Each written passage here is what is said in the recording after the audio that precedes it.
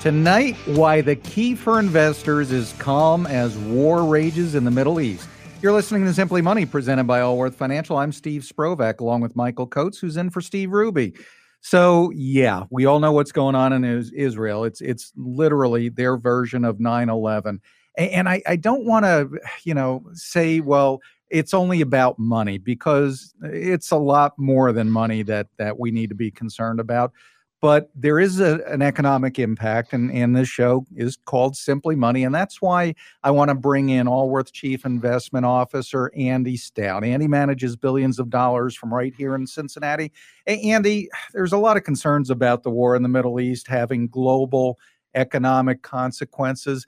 Break it down for us. Help give us an idea of what the economic impact is from the war in the Middle East, and how it potentially could or maybe will not expand into more global consequences. Yeah, the real risk is it spreading into more of a regional issue, and that's what was causing investors to position defensively last week. So there was a lot of purchasing of bonds, safe bonds like treasuries, because people were worried about that. There was concern that Israel might attack Iran because of Iran's supposed involvement, and if Israel would actually strike Iran's nuclear facility, I was seeing estimates where oil could, jump up to $150 a barrel, something like that. So those are just, really, really big numbers. I mean, fortunately today, there appears to be some relief regarding that, and the concern that it will not become a regional conflict. That's why stocks got off to a really strong start today. But from an economic perspective, Steve, the GDP for Israel is 522 billion. This is data according to the IMF. I know there's different data from like the World Bank and some other institutions, but the IMF has Israel as the 29th largest country in the world in total in terms of economic output. That's about 0.5% of total worldwide GDP. So very little impact from a global perspective. And when you look at Israel's own economy, yes, they're going to be affected by this. There's no question about that. But in terms of how U.S. is connected with Israel, I mean, we do trade with them. From their perspective, we are their largest trading partner. However, from our perspective, they're, again, number 29 on the list of all countries that we trade with. So it's not going to really impact the U.S. economy, not really going to impact the global economy. The risk is what I led with, that it does become something more regional, and it impacts the energy complex or the oil market. So even if Israel doesn't attack Iran, which is probably a low probability event, in all honesty. But even if they don't, there are still other risks, because we could sanction Iran, and that could take some oil out of the global economy, and that could cause prices to go up as well. So there's a lot of moving pieces there. A lot of moving pieces, yeah. So, I mean, worst case scenario, Andy, what happens if this war just gets prolonged and keeps going on longer than we expect it to? Well, if that happens, just prolonged, I think it becomes kind of like the Russia-Ukraine, where we thought it would be over a lot sooner, and it's obviously still going on. But I think people just get desensitized to it to a degree. And there will be some effects on the margins, especially in the oil market, and especially in certain areas of the Middle East, and they'll probably spill over a little bit into Europe. And I can already, if you just think about it, you can think about the second order effects of what it means for the Russia-Ukraine war, what it means for China in terms of U.S. geopolitical positioning. I mean, there's so many ways this can go. But I mean, sadly, it'll probably people will just get a little bit desensitized to it more than anything else, and very little economic impact. You're listening to Simply Money on 55 KRC. I'm Steve Sprovak, along with Michael Coates. And if it's Monday, we must be talking to Andy Stout. Andy's the Chief Investment Officer of Allworth Financial and manages billions of dollars from right here in Cincinnati. So, Andy, I want to switch gears a little bit. We had a lot of numbers come out last week. In particular, the consumer price index. There were some other inflation indexes that came out with their September numbers also, but kind of a mixed bag. I mean, not exactly what we were hoping for on the inflation front, but not that bad either. How do you, first of all, give us the numbers that came out last week, and how do you gauge, what the numbers mean at this point? So consumer inflation, or CPI, they did come in a bit higher than expected when we look at total inflation, at least on a month-over-month basis, where it rose 0.4%. Economists were looking for a 0.3% rise Mm-hmm. there. On the year-over-year basis, instead of inflation dropping, which is what economists were looking for, from 3.7 down to 3.6, it stayed at 3.7%. So those are the numbers that we're seeing, and obviously it's more elevated than what the Federal Reserve wants to see, but that's just the headline number. So obviously we're going to dissect the data and look at it a little bit more closely. There's a couple of good things in there. However, the negatives did outweigh the positives when you look at the overall report. The one thing that really stuck out is the trend in inflation. Now, while the 12-month change is moving down clearly, and we're well off our peak of 9.1% back in middle of last year. However, if you look at the 3-month rate of change, or the annualized 3-month change, Mm-hmm. it actually increased from August to the September number up to 3.1%. So it's certainly moving in the wrong direction from that perspective. Another couple of other items that I didn't like in there were the shelter inflation data. Now, shelter inflation is the biggest component of CPI. It's about 35% of total consumer spending, and it accelerated to 0.6% on a month-over-month basis. That's its highest reading since last May, and double what it was in August. So that's not moving in the right direction there. We'll see if that's an aberration or not, or if it will just revert back to its lower readings that we've been getting used to. Now, so we have shelter, we have just other services as well, was also came in pretty hot at 0.6%. So the good news, core goods. That actually, we saw deflation. That actually decreased by 0.4%, and food was relatively steady at 0.2. So we got good news on food inflation and goods. However, services and shelter, far from ideal, and it's not something the Fed wants to see. So what I'm hearing here, Andy, is not everything's great, not everything's bad, but we're kind of in that final push to get back to normal levels of inflation. At this point in time, what would we need to do or see to get back to normal levels? It's going to take time. I mean, there's no Yeah. easy, swift answer for it. I mean, the trend is moving lower. It's Hmm. not going to move in a straight line. We're going to have months like we did in September where it is a little bit higher than what people were expecting. Well, however, we'll have months that move in the other direction. If you look at the big picture trend, it's at least moving in the right direction. So that is good. And the Fed knows that. And I say it's going to take time, not just because of the level we're at. You just don't go there overnight back to that 2% magical level. However, when you think about the effects on what actually moves inflation lower, the higher interest rates that the Fed has employed over the past year and 10 months roughly, where we've raised rates more aggressively than any other time in the past, a lot of that's got into the economy, not all of it. I mean, it can easily take 12 months or so for a rate hike to be fully felt in the economy. So there's still some effects. These are called lagged effects. And the Fed had been hiking up until just a couple of months ago, and even their last hike, it's nowhere close to being in the economy. So we're still going to be feeling a drag from those hikes in the not too distant future. And that should help to bring down inflation. And the Fed knows that.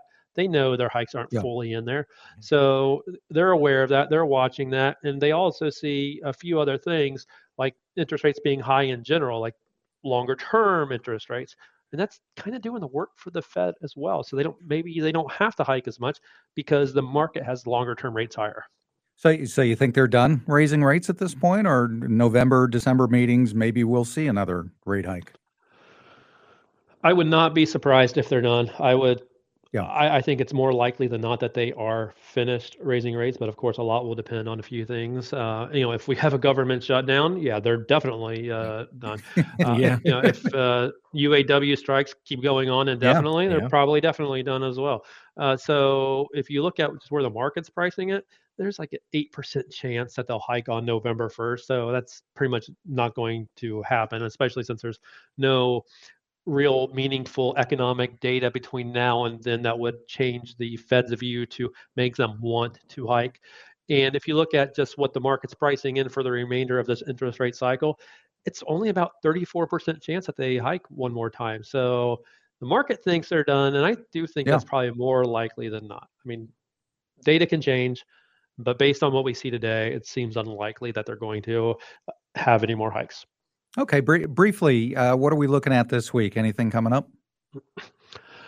Yeah, we have a few big economic releases, and I'll just list them off. The big one is probably the retail sales. That's going to show us how strong the Okay. consumer is, how the consumer has been hanging in there. And as far as, I mean, it's going to be data for the third quarter, September specifically. So we already kind of know where the consumer has been in the third quarter, and it's been pretty good overall. And it's for some one-off events that really just moved the economic Yeah. No needle. kidding. Yeah, the Taylor Swift concert. Even her movie just broke all bunch of records over the week, and it's crazy. And You saw it. I know you did. I have not seen a movie in the theater in probably a few years, actually. Wow. But speaking of movies, you had the Oppenheimer and the Barbie movie. Yep. Those were Yeah. blockbusters.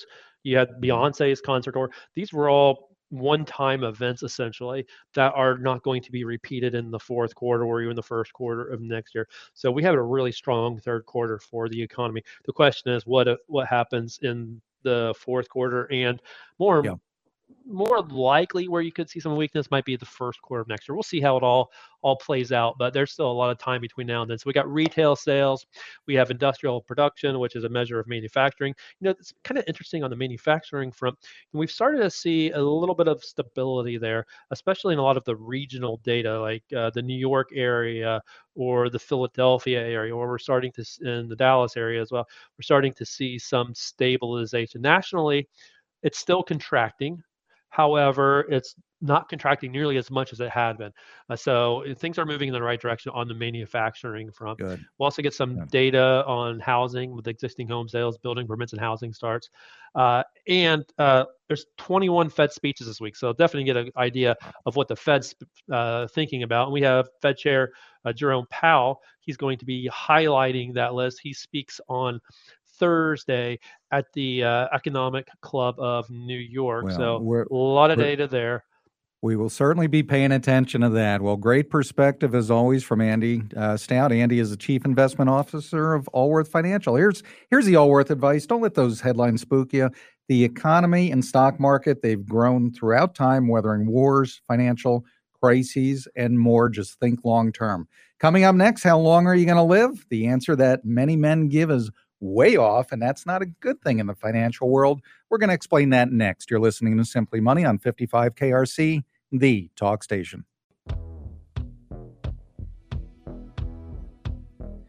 You're listening to Simply Money, presented by Allworth Financial. I'm Steve Sprovak, along with Michael Coates. Hey, if you can't listen to Simply Money every night, just get our podcast the very next day. And if you've got some friends that could use a little bit of financial advice, tell them too. Just search Simply Money on the iHeart app or wherever you get your podcasts. Straight ahead at 6:43, we're going to play the retirement fact or fiction game. Let's see if you can get the answers right. All right, we all know we've got a big company here in town called Procter & Gamble, one of the most rock-solid companies, and for that matter, stocks right here downtown Cincinnati. And apparently, it's a pretty darn good place to work also. Yeah, Forbes did a survey of companies across the country and across the world, ranking how satisfied people are with their company. And P&G came in at 180 out of 700 companies as the worldwide as the best place to work. And actually, if you break it down to the local states, it's number 4 across the country and even Children's Hospital ranked up there at number 5. That's pretty darn good. I mean, a lot of people in town that we personally know, they work there, and they've got the reputation as being a good place to work. I love hearing about Children's Hospital because I know a number of people that work there also.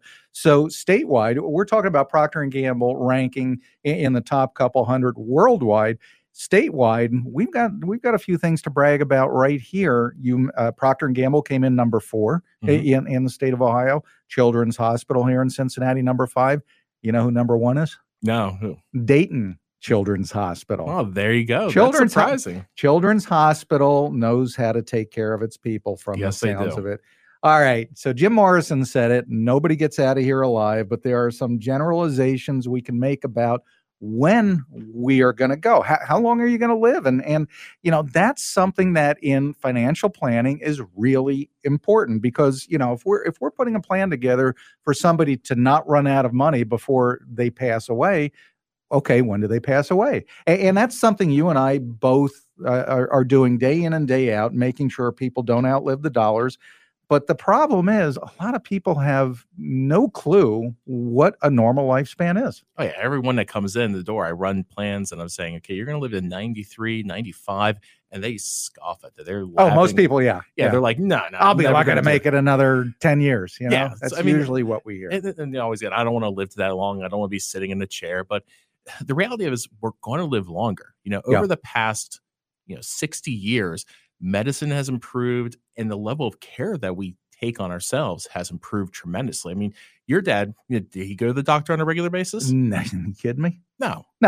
And I mean, smoke 2 packs a day, live to be 83. Exactly. Yeah. My grandfather's 89 years old, heavy smoker, would now be considered a heavy drinker in his day, and he's still kicking along. Well, let's talk about the survey that TIAA did. Interesting statistics. Yeah, so they surveyed men and women, and what was interesting was men missed the mark entirely. We're clueless. We're guys are clueless. Yeah, this is women know that. This is a multiple choice question answer, and 23% of them said, "I don't know." That wasn't an answer on the survey, so I don't know where they're pulling that from. Pick one of these 4 choices, and they picked 25% of men picked. They picked E. I can't even have a clue when I'm given 4 different choices. But I think it was interesting that most men don't think they're going to live as long as they're likely to live. Yeah, most men picked a lower amount, but the average is 19 years, which that's covering a ton of people. So, yeah, I mean, that's probably a low number in my opinion, especially for a lot of the people we talk to or I've talked to in my life who really take care of themselves. I'll give you the summary of the study, and that's basically the longer you live, the longer you're going to live. I mean, if you make it to age 67, there is a better than even chance you're going to make it to 90. If you made it that far, you may very well live to 90. And that's the issue with running a financial plan. I mean, the days of pensions are pretty much gone where very few people get a guaranteed payout for life. So, okay, now you've got a 401k you've got to manage. If you think you're going to go at 80 and you're still doing pretty good at 80 and you're out of money because you were spending money like you were only going to live to 80, you got a problem. Yeah, about only 7% of people have, Social Security, a pension, and savings. Very few people actually have that. So, the amount of money that you have and planning for that, making sure you don't run out of it before whenever you do pass away is incredibly important. I get people asking me all the time, hey, what if I only live to 80? Outside of, someone having a terminal illness, I never put that out there. And even then, I'll still run a longer scenario for them because you don't know. Well, my answer is, what if you have the horrible luck to live a good, healthy, long life? Yeah, I mean, I'm being a little sarcastic, but it just might happen. And, if you spend money so that you're expecting to run out of your investment assets and the income from those investment assets, let's say by age 80, and you're still going strong at 80, you're kind of out of luck. I mean, that's why we start with the rule of 4%. Mm-hmm. What's the distribution rate that I can draw more or less indefinitely? And that's why we take a hard look at budgeting. Yeah, and there's a balancing act here as well, because you don't want to be sitting here just saving money for the future and not doing things in the present either. You're retiring to go enjoy yourself. So it's a balance. Here's the Allworth advice. How long are you going to live? Well, you might want to overestimate that one. Your future self will thank you for it. Coming up next, we'll break down the major misconceptions people have about Social Security so you don't get trapped once it comes time for you to get benefits. You're listening to Simply Money on 55 KRC, the talk station. You're listening to Simply Money, presented by Allworth Financial. I'm Steve Sprovak, along with Michael Coates. If we had a nickel for every time somebody asked us about Social Security, well, we'd have a lot of nickels, and I could probably retire tomorrow. Social Security is complex, to most people confusing. Even people in the industry like we are, it's confusing. That's the bottom line. But there's some common misconceptions people have, and we want to debunk some of those misconceptions right now. Nationwide did a really good study, and I was not real surprised by some of the biggest, most common misconceptions. Oh, neither was I. The first one right off the bat was people think that they pay Social Security taxes on all of their money, which for the majority of the population is true. Yeah. But after $160,200, at least in 2023, you don't pay any more into Social Security. And that's something that surprised me when I first learned about that, because, okay, if you don't make $160,000, you just assume, well, yeah, every dime and I'm paying Social Security tax on it. Shows up right there on my pay stub. But why do they cut it off at that point with a system that's in trouble? I think my opinion is that's going to be the first thing that they look at when they finally get around to fixing Social Security so it doesn't run out in 11, 12 years from now. Why do you cap your income on Social Security? Yeah, it's the so-called 1% that's getting by without paying at least some Social Security tax. I would think that's a gimmick. Since 1983, only 6% of the population has paid over or made over the cap. Yeah. So okay, so that's the most common misconception. Fill me in on a couple of the others.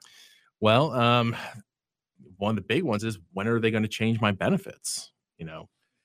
People keep asking, at least especially young people, are they going to just cut benefits entirely? Are they going to be there in the future? Have you had that question? Has somebody asked you to do a plan? Every day, it's don't include Social Security on my plan. And I'm not getting anything. Yeah, and I'm always, no, we're going to include it because it is going to be there. 40% of the population, that is their only source of savings. And it is a system that needs to be in place to protect people. Well, I think we should talk about, okay, what realistically, assuming Washington continues in their dysfunction and don't do anything, aren't we going to lose all of our benefits? No, it's an estimate, but the estimate right now is you'd still get about 78% of what you thought you were getting if they don't fix it. Correct. And as we talked about with the cap limit on earnings, that's a real easy way to make it. But they've been changing Social Security because of these issues for 100 years or so. I mean, whether it's, all of a sudden Social Security benefits are taxable above a certain income, right, pushing back full retirement age. They've slowly implemented these changes. It's just much more of a need of, okay, there's got to be some big changes in the future, and they'll make them and they'll fix it. But they're going to wait and kick the can down the road because that's what they do. Politicians don't want to lose their jobs at the end of the day. Exactly. Okay, so it's kind of like a pension. Once you sign the papers, it's irrevocable. Okay, that's one of the most common misconceptions I've heard. And I don't know of anybody offhand that's actually taken advantage of this. But the bottom line is, if you're within a year of filing for Social Security benefits and you change your mind, you can change your mind. As long as you pay it back. You got to pay back any benefits. They're kind of funny that way. Yeah, they don't give you that free money or rechange your benefits. So most people don't do it, but you do have a small window to where you can. And here's where that usually comes in. Okay, I'm finally retired. I'm getting rid of the stress. I'm going to shut down and draw Social Security. And all of a sudden, you get this offer you weren't expecting. It's a good job, and you're not full retirement age. And if you're not full retirement age, you're limited on how much you can make from a new job.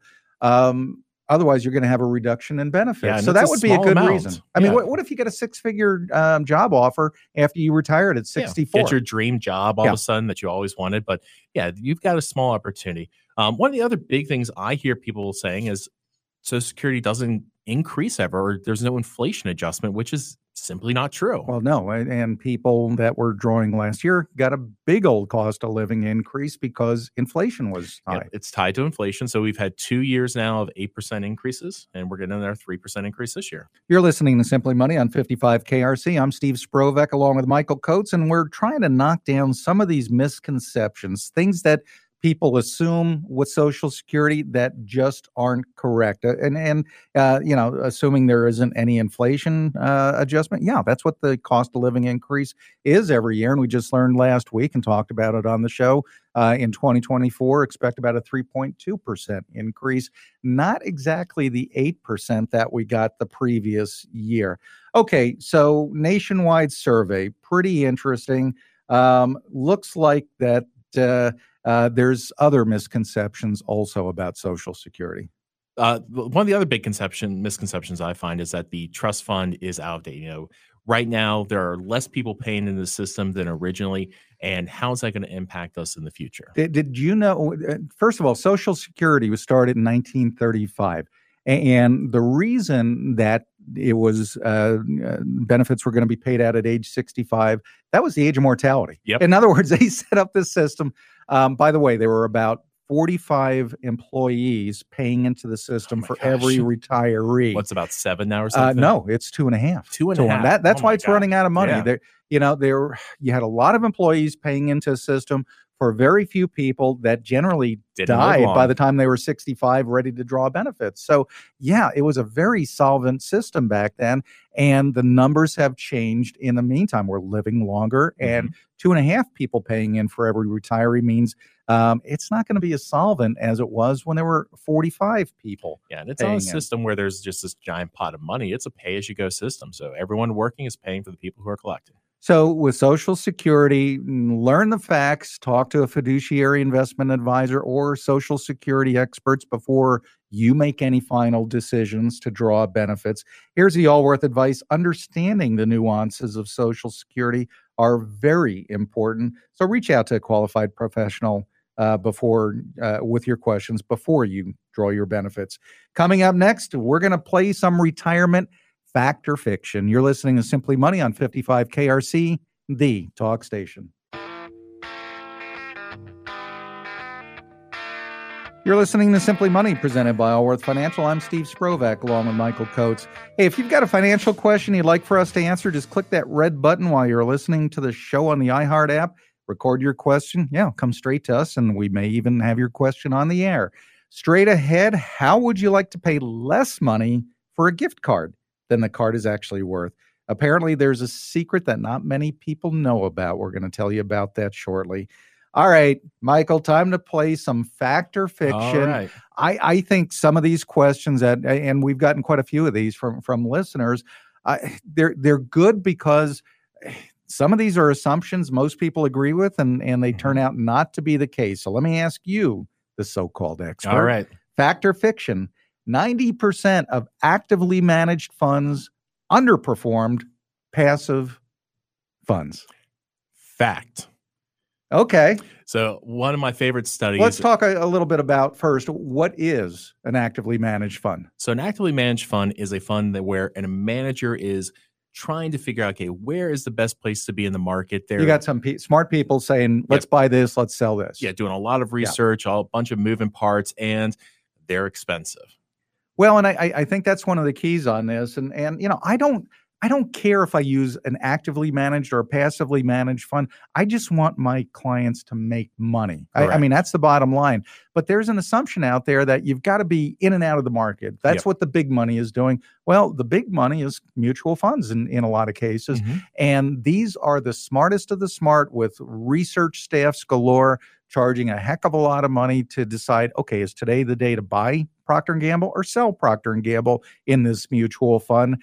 And it's a surprise that most of these funds, at least consistently, do not outperform the indexes. Just sitting tight with the Standard & Poor's 500. Correct. And one of my favorite case studies is Warren Buffett actually made a bet against hedge fund managers that he would just invest in the S&P 500 index, and with all their fantastic algorithms and things, that he would outperform over a 10-year time period. And this is in 2008, when we were in the midst of the biggest recession of all Yeah, time. right. And guess who won out that bet? Right. Go Mr. ahead. Buffett won by He usually leaps does. and bounds. The total cumulative return over just 9 years was 85%. These hedge fund managers, 22%. Wow. What That's a difference. insane. What a difference. Okay, fact or fiction? Paying off your high interest debt may be your best investment strategy. I would say fact. Yeah, I would too. I can't really think of a reason why it wouldn't be. If you have high interest, that's a huge monkey on your back that's just beating down on you. You're paying all this interest for something, but don't get high interest debt. Well, credit. But you know what? Credit cards exist because people use credit cards. Absolutely. And my argument would be, if you can't pay it off every month, you need to fix whatever's going on right there. Because if you're carrying a balance on a credit card, which these days might very well be 22, 23%. Yeah. Once you pay off that 23% credit card, you just gave yourself a 23% rate of return. I can't get that for somebody. I mean, I'm all for everybody making it a priority. Pay off your credit card debt. So, question to you, Steve: fact or fiction? If you want financial independence, create a portfolio with 70% stock, 30% bonds, and then leave it alone. Okay, I'm gonna call fiction on that, not because that's what you should do. Mm-hmm. And for some people, 70-30 is the right mix. For other people, 30-70 is the right mix. But that's not financial independence. To me, financial independence is, I hate using the B word, budget. But you got to know, if you know what you're spending and you can consistently receive more income for whatever source, whether you're working or in retirement off of your investments, if you can continuously receive more income than what your spending is, assuming you know what your spending is, and that's the B word, that's financial independence. I would agree with that 100%. And to go back to this, it's the age-old question of how much return do I need? Is it 8%? Is it 5%? Is it 10%? Yeah. They're all just random numbers. And really, it just depends upon what I need to make my life successful. I've seen a number of plans where somebody says, and they're uncomfortable with risk.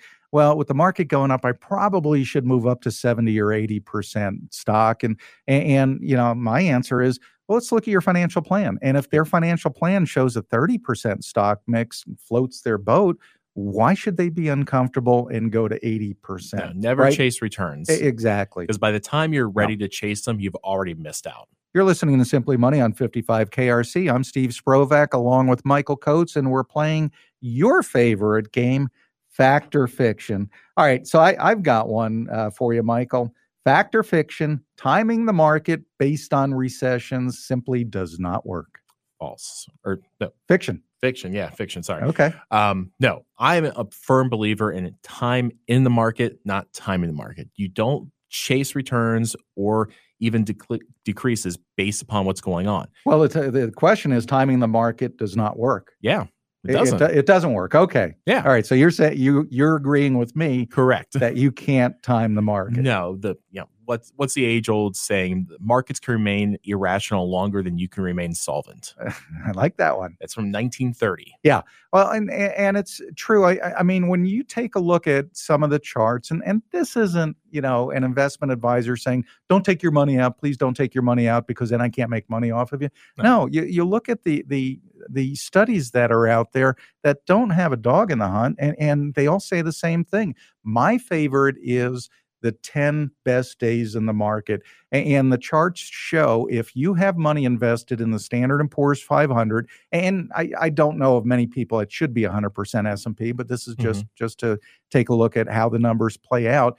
Over 25 years, if you invest $100,000 in the S&P 500, reinvest dividends, that $100,000 over 25 years will be worth somewhere around $600,000 and change. If you miss the 10 best days, 10 days out of 25 years, it's a little less than $300,000.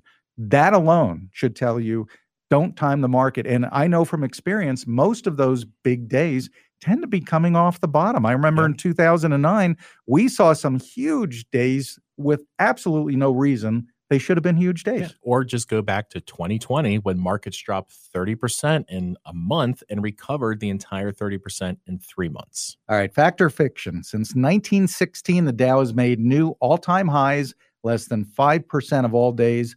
but over that time, it's up over 25,000%. So that's a fact. That's amazing. Yeah.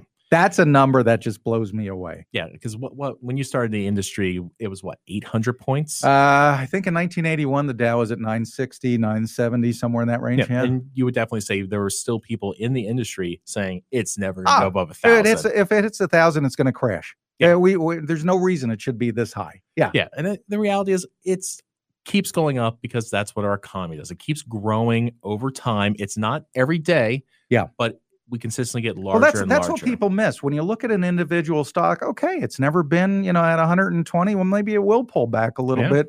But the Dow or the S&P 500 or any of the indexes, it's more than one stock.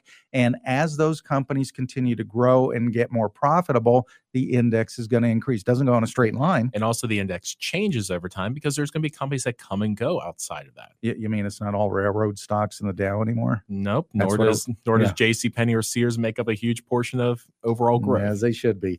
Coming up next, a secret to paying less for gift cards than they're actually worth. You're listening to Simply Money on 55 KRC, the talk station.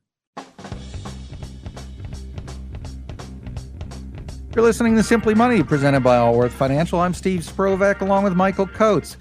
All right, we don't want to make commercials out of this show, but when something unusual is going on with a certain company, we like to point it out. And I know we've talked about Costco a lot in the past, but I just saw something this morning about a pretty darn good deal you can get at Costco that most people, myself included, I'm a Costco member, had no clue you could do. Yeah, you can go online and buy gift cards at a fraction of the price. That's amazing. Yeah, so you can get an $100 gift card to a restaurant for $80. But you have to go online. You can't walk in Costco to get correct. That. So it's one, their online system isn't maybe as robust as their personal, because people like to go in, they grab their giant blocks of cheese and leave.